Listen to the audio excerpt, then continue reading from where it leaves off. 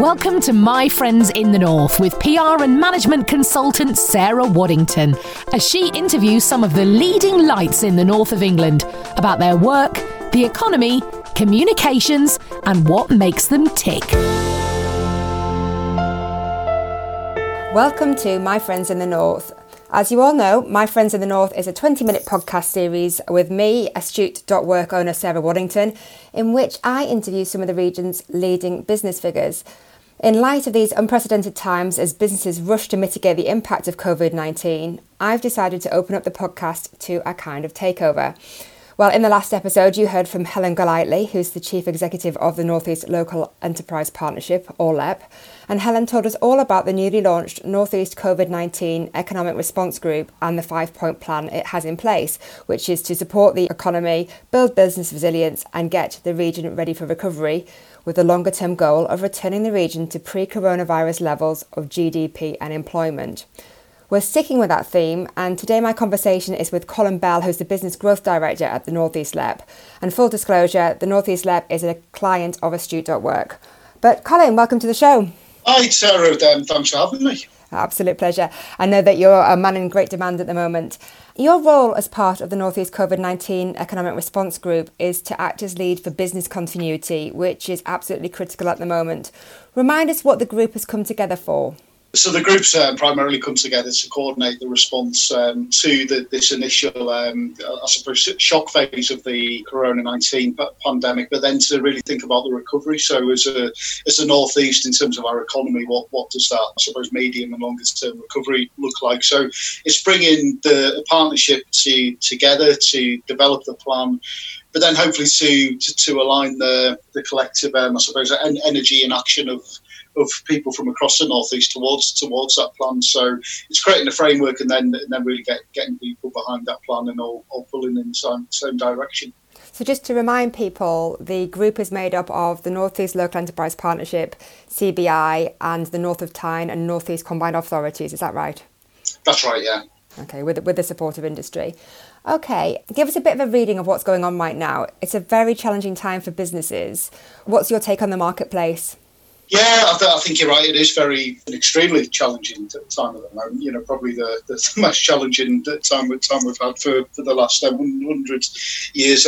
Taking out the world war units of that type of magnitude. So extremely challenging. I think the issue, be it from self-employed or businesses themselves, I think the main issue is cash. People that being in a position to keep their heads above water, to keep cash flowing, and really almost buying themselves time between now and being able to access some of the support that government's put on offer. And some of that's starting to flow, but the big stuff, you know, so the job retention scheme and the scheme for the self-employed income support, you know, they're the biggies. But there's going to be a period of time between now and when businesses and people can access those. So for me, that's the main area of challenge that's presented. It's all around, you know, cash, and that phrase that cash is king has probably never been more real than it is now. Yeah, really apt. So talk us through the issues larger firms in the region are facing. What are these and how is the group responding? Yeah, so again, the group consists of organisations such as the CBI, who are obviously really well connected to the larger organisations within the North East. I think the issues that larger firms are facing are, I suppose, the same as smaller firms, but just bigger. You know, they're bigger in scale. They've got workforces who are probably on a furlough scheme. They're linked to the job retention scheme. You know, they've seen in most cases a drop in demand, where there's been spikes in demand in some areas, providing services or equipment to the NHS, etc. There's challenges there just in terms of having a workforce because people are getting ill, having to self-isolate.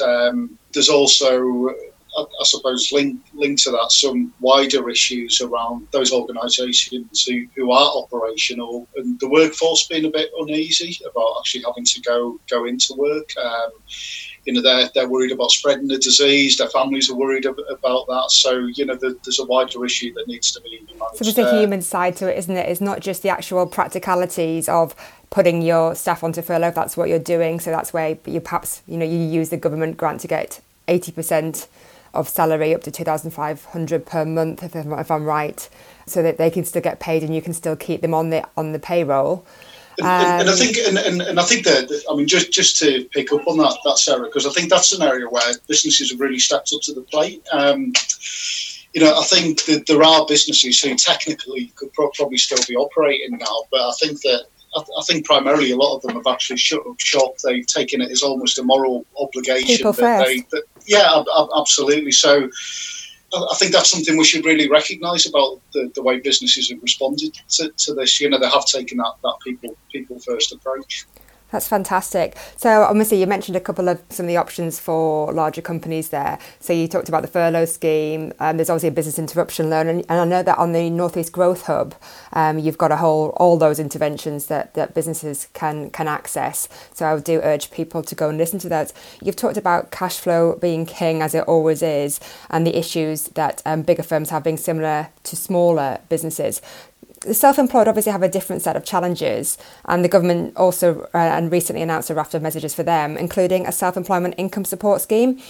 Is that enough in your opinion? What's been done locally? It's a vital lifeline, actually, because until Friday that wasn't on the table. So I think one thing is that that's been an issue that's been raised. We've been feeding that through to government and working collectively with our reps up and down the country, and I think one thing it reinforces is that the government's listening and responding. So a big win, but there's still huge challenges within that. It'll provide a grant of up to £2,500 per month for self-employed individuals or partnerships. That'll be worth up to 80% of their profits. But the challenge is that we won't really understand how they can claim that until June. So it's that time between now and June. That lag, a 3-month lag without any money coming through. Well, they have. I think one thing that's slightly different for the self-employed is that they're in a position where, unlike other response mechanisms the government's introduced, they're in a position where they can still generate income. Sure. So if they're in a position where they can provide services, be it remotely or on a safe manner, they can do so and still benefit for that grant. So I think that's a marked difference, really. So maybe there's a bit more of an opportunity for them to weather the storm through that. But for most people, that's still going to be a huge challenge. So on that, I mean, you talked about, obviously, there are measures in place for larger companies. We've just talked about the Self-Employment Income Support Scheme. Again, information about that is on both the government site and your North East Growth Hub. But there is one group, isn't it, that seem to have fallen through the gaps in terms of financial interventions, smaller limited companies. What's your advice to these business owners? It's almost a self-employed person who's operating through a limited company vehicle, that type of thing. Yeah, I mean, that is a challenge. But as you know, a lot of owner managers are remunerated in the form of dividends. They essentially pay themselves or reward themselves based on the performance of the company and its profitability and all those sort of things in the form of dividends. Probably paying themselves the tax-free allowance through payroll, etc. Yeah, and unfortunately, if they're in that position, they're only going to be able to furlough themselves and benefit from the job retention scheme for the payroll element of their salary. So taking up that tax-free element, but not for the dividend payments that they'll receive. I guess the one thing they do have, which I know is not ideal for many people, but will help them weather the next few months, is the business interruption loan. There is access to that. Many people say that's not ideal, but actually that is one option available to people in that situation. It is absolutely, and there's a lot of focus on that particular scheme at the moment, making sure that it's going to do what it needs to do to get the cash flow to people and businesses. And initially, the lenders were typically asking for personal guarantees. for the 20% that they would be underwriting, but they've actually waived that. So on Friday it was announced that only the big four banks have announced that they will no longer ask for personal guarantees. But so that's a massive step forward. It is a massive step forward. But there's still some way to go on that one to make sure that it's actually, I suppose, effectively responding to the emergency that we find ourselves in. So I know your first priority with the group is to keep businesses operational. How are you doing it, and what other priorities do you have alongside that? It's probably not so much keeping businesses operational, because we recognise that some just can't physically operate. It's actually making sure that they exist in 3 months' time. That's probably the immediate focus. I've already covered, the crucial factor in that's cash. Making sure that they've got working capital, so that they can continue to exist and to benefit from that wider package of support that governments put on offer. I think that there's another thing that where businesses can trade, let's support them to trade where they can. There's still a business in online sales, and there's still distribution happening. So how can businesses benefit from that? We're also seeing where in some areas demand's dropped through the floor, but in other areas it's really spiking. So can they tap into some of those opportunities? So we've heard a lot of talk about the production of ventilators. There's been a big win in the Northeast very recently around the manufacture of ventilators, amazing. PPE equipment, all those sort of things. So there is opportunity out there, logistics and all those areas. So we're really focused on that. So where companies can maybe diversify, they can put their core competencies to use elsewhere that's maybe outside of the norm. How can we almost facilitate that matchmaking? So that's one of the things that we're really focused on in the Growth Hub at the moment, spotting those opportunities, spotting companies who have the capability and trying to match them together. That's something that came on stream last week, and we're pushing really hard. So Helen mentioned that as well, and it's fantastic. So not only are you kind of doing a matchmaking scheme locally, you have the call directory on the North East Growth Hub, which helps match regional companies with the government challenges where they come out and say, help us fix this problem. Have you a business that can help do X, Y or Z? A massive job, but actually hugely valuable, and obviously that's paying off, which is great to hear. I'm going to be speaking to Michelle Rainbow about how the North East COVID-19 Economic Response Group is working to keep people in employment. Obviously, a key part of that 5-point plan, which dovetails with yours, while appreciating that, like you say, some staff will be furloughed at the moment and possibly will be for the next 3 months. How are you working hand in hand with Michelle? So really closely. Well, one of the things that we're picking up in the Growth Hub daily is opportunities where staff are maybe becoming made available, but also opportunities where businesses have, they need more people. They're ringing us up and they're making those requests and exploring how it can help. So typical areas we've got, a spike in the need for logistics at the moment, but then we've got people within, say, the Nissan supply chain who suddenly find themselves with a load of underutilised HGVs and drivers. So actually, how can we put those drivers to better use and get to work in other areas? Health, social care, supporting the NHS, all these areas are where there's been spikes. So it's almost a very similar situation to what I described around almost matching supply and demand. It's identifying where we've got people, where there's opportunities, and putting something in place that's going to facilitate that matchmaking.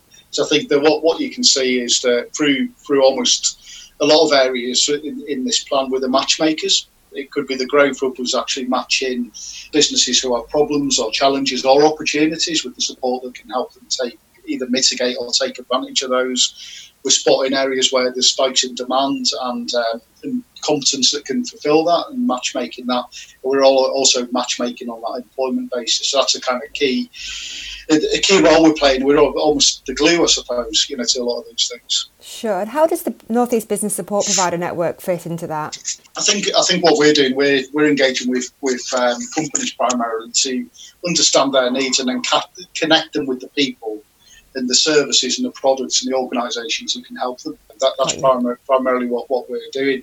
It's the North East Business Support ecosystem or provider network who actually provide that support. We convene all the business support providers across the Northeast into a network. There's a provider-led steering group that sits on top of that network. So we work with that group to spot gaps in provision, identify where we need to place greater emphasis, and then we work with the providers to inform them of that, and then work with them to help them adapt, flex their products and services so they can fill those gaps and deliver the vital services to companies. It's probably one other area in there is that quite often providers, they access funding, so it could be from the European Union, so ERDF funding that can actually be quite restrictive. So we work with them to actually lobby for changes to that type of mechanism that allows them to flex and adapt and do the things that businesses need. And I think the other thing through that network, we can't deliver the 5-point plan or our response to COVID in isolation. It's critical that we convene the collective, I suppose, energy resources from across the Northeast and align them to the delivery of that plan. So we're communicating that plan and we're helping people to understand the role they play in delivering that. I think that's a real critical role that we've got. Clearly that the role of the group, the Economic Response Group, is definitely that leadership piece, and it's great to see such a strategic, holistic approach to it and hear how that's working out. You're gathering intelligence to inform government about the measures that they should take to support business resilience and subsequent growth in the Northeast. How are you doing this and how can people get involved? I believe you got a survey out on the Northeast Growth Hub at the moment. So that's a primary source. So we're trying to encourage all our partners to use that survey, so to push that out to their members, their client base, but also we're pushing that out through the Growth Hub directly. So that's the main mechanism. We're also talking to people, asking them to feed in where they're seeing issues. If businesses are struggling to access some of the schemes or the support that's on offer, we want to know about that. And we've got a direct line into government, so we're raising issues, questions on a daily basis. We're lobbying hard on behalf of the businesses and the providers across the region. So really advocate that people feed in intelligence and fill out the survey. That's fantastic, and I'll make sure that survey is included in the show notes as well. Right, I'm going to end on an upbeat note. It's always the best way to finish. It's tough right now for many, and I know you and the team have been working flat out to help as many people as you possibly can, and people have got a feel from that from today's podcast. What's your top tip for switching off at night? Go for a walk. I mean, I'm quite fortunate. I live in a little village in the countryside, so it's just wonderful at the moment. I've got 3 kids and a wife at home with me, so we all get together. We go for a walk, see the lambs running in the fields. So that's quite a nice way to kind of switch off and appreciate the simple things in life. Oh, it sounds good to me, Colin. Listen, it's been fantastic to talk to you about the business continuity aspect of the Northeast COVID-19 Economic Response Group's work. Thanks for being so open with us and sharing some of the useful advice around what's happening and where people can go for more information. If you'd like to keep up with Colin, you can follow him on Twitter through his handle @LeapTheCrowd. And for more information of what we've talked about generally, please visit the Northeast COVID-19 Economic Response Group page on the Northeast LEP website, and that's www.nelep.co.uk. And you can find more useful information via the Northeast Growth Hub website too. But until next time, thank you, keep well and stay home.